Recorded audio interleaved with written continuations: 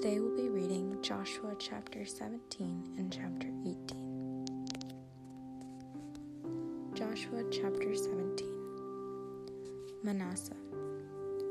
Now as for the lot that fell to the tribe of Manasseh as the firstborn of Joseph, since Manasseh's elder son, Machir, the father of Gilead, was a warrior who had already obtained Gilead and Bashan, the allotment was now made to the rest of the Manassites by their clans, the descendants of Abiezer, Helek, Asriel, Shechem, Hepher, and Shemedah. These are the other male children of Manasseh, son of Joseph, by their clans.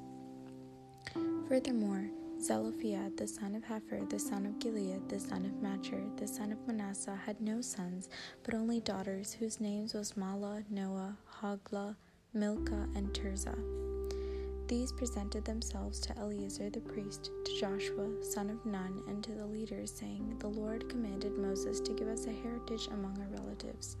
So, in accordance with the command of the Lord, a heritage was given to them among their father's relatives. Thus, 10 shares fell to Manasseh apart from the land of Gilead and Bashan beyond the Jordan. Since these female descendants of Manasseh received each a portion among his sons, the land of Gilead fell to the rest of the Manassites. Manasseh bordered on Asher from Michmetah near Shechem. Another boundary ran southward to include the inhabitants of En-Tappuah, because the district of Tappuah belonged to Manasseh, although Tappuah itself was an Ephraimite city on the border of Manasseh. This same boundary continued to the Wadi Qana. The cities that belonged to Ephraim from among the cities in Manasseh were those to the south of Wadi. Thus the territory of Manasseh ran north of the Wadi and ended at the sea. The land of the south belonged to Ephraim, and on the north to Manasseh, with the sea as their common boundary. They reached Asher on the north and Issachar on the east.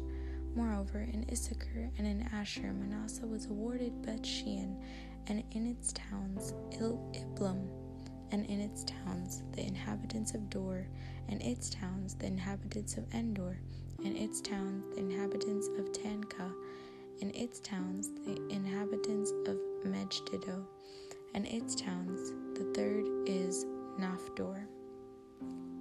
Since the Manassites were not able to dispossess these cities, the Canaanites continued to inhabit this region.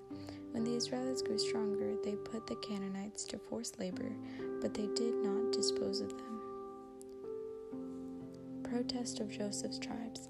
The descendants of Joseph said to Joshua, Why have you given us only one lot and one share as our heritage? Our people are too many because of the extent to which the Lord has blessed us. Joshua answered them, If you are too many, go up to the forest and clear out a place for yourselves. There is the land of the Perizzites and Rephaim, since the mountain regions of Ephraim are so narrow. For the Josephites said, Our mountain regions are not enough for us. On the other hand, the Canaanites living in the valley region, all having iron chariots, in particular those in the Beth-shean and its towns, and those in the valleys of Jezreel. Joshua therefore said to Ephraim and Manasseh, the house of Joseph, You are numerous people and very strong. You shall not have merely one share, for the mountain region which is now a forest shall be yours when you clear it.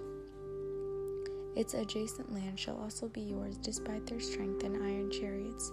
You dispossess the Canaanites. Chapter 18. The whole community of the Israelites assembled at Shiloh, where they set up the tent of meeting, and the land was subdued before them. The 7 remaining portions. There remained 7 tribes among the Israelites that they had not yet received their heritage. Joshua therefore said to the Israelites, How much longer will you put off taking steps to possess the land which the Lord your God of your ancestors has given you? Choose 3 representatives from each of your tribes, and I will send them to go throughout the land and describe it for the purposes of acquiring their heritage. When they return to me, you shall divide it into 7 parts. Judah is to retain its territory in the south, and the house of Joseph its territory in the north. You shall bring to me here the description of the land in 7 sections. I will then cast lots for you here before the Lord our God. For the Levites had no share among you, because the priesthood of the Lord is their heritage, while Gad, Reuben, and the half-tribe of Manasseh has already received the heritage east of the Jordan which Moses, the servant of the Lord, gave to them. When those who were to describe the land were ready for their journey, Joshua commanded them, "Go throughout the land and describe it. Return to me, and I will cast lots for you here before the Lord in Shiloh." So they went through the land described in cities, in writings in 7 sections, and returned to Joshua in the camp at Shiloh. Joshua then cast lots for them before the Lord in Shiloh and divided up the lands for the Israelites in their separate shares. Benjamin. One lot fell to the tribe of the Benjaminites by their clans. The territory allotted them by lay between the descendants of Judah and those of Joseph. Their northern boundary began at the Jordan and went over the northern flank of the Jericho, up westward into the mountains until it reached the wilderness of Beth-aven. From there it crossed over to the southern flank of Luz, that is, Bethel. Then it ran down to the Aroth Adar on the mountain top south of Lower Beth-horon. For the western border, the boundary line swung south from the mountain top opposite Beth-horon until it reached Kiriath Baal, that is, Kiriath Jearim. This city belonged to the Judites. This was the western boundary. The southern boundary began at the limits of Kiriath Jearim and projected to the spring at Nephtoah. It went down to the edge of the mountain on the north of the valley of Rephaim, where it faces the valley of Ben Hinnom, and continuing down the valley of Hinnom along the southern flank of the Jebusites, reached En-Rogel. Inclining to the north, it extended to En-Shemth, and thence to Gileoth, opposite the pass of Adummim. Then it dropped to the Ebden Bohem Ben Reuben, across the northern flank of the Arabah overlook, down into the Arabah. From there, the boundary continued across the northern flank of Beth Hoglah and extended northward to the tongue of the Salt Sea, toward the southern end of the Jordan. This was the southern boundary. The Jordan bounded it on the east.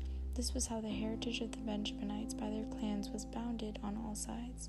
Now the cities belonging to the tribe of the Benjaminites by their clans were Jericho, Beth Hoglah, and Amazek, Beth Arabah, Zemaraim, Bethel, Avim, Para, Ophrah, Shepher, Shammoni, Ophni, and Geba, 12 cities and their villages, also Gibeon, Ramah, Bethroth, Mizpah, Shepra, Moza, Rekem, Irpel, Tarla, Zelah, Halphith, and the Jebusite city, that is, Jerusalem, Geba, and Kirath, 14 cities and their villages. This was the heritage of the clans of the Benjaminites.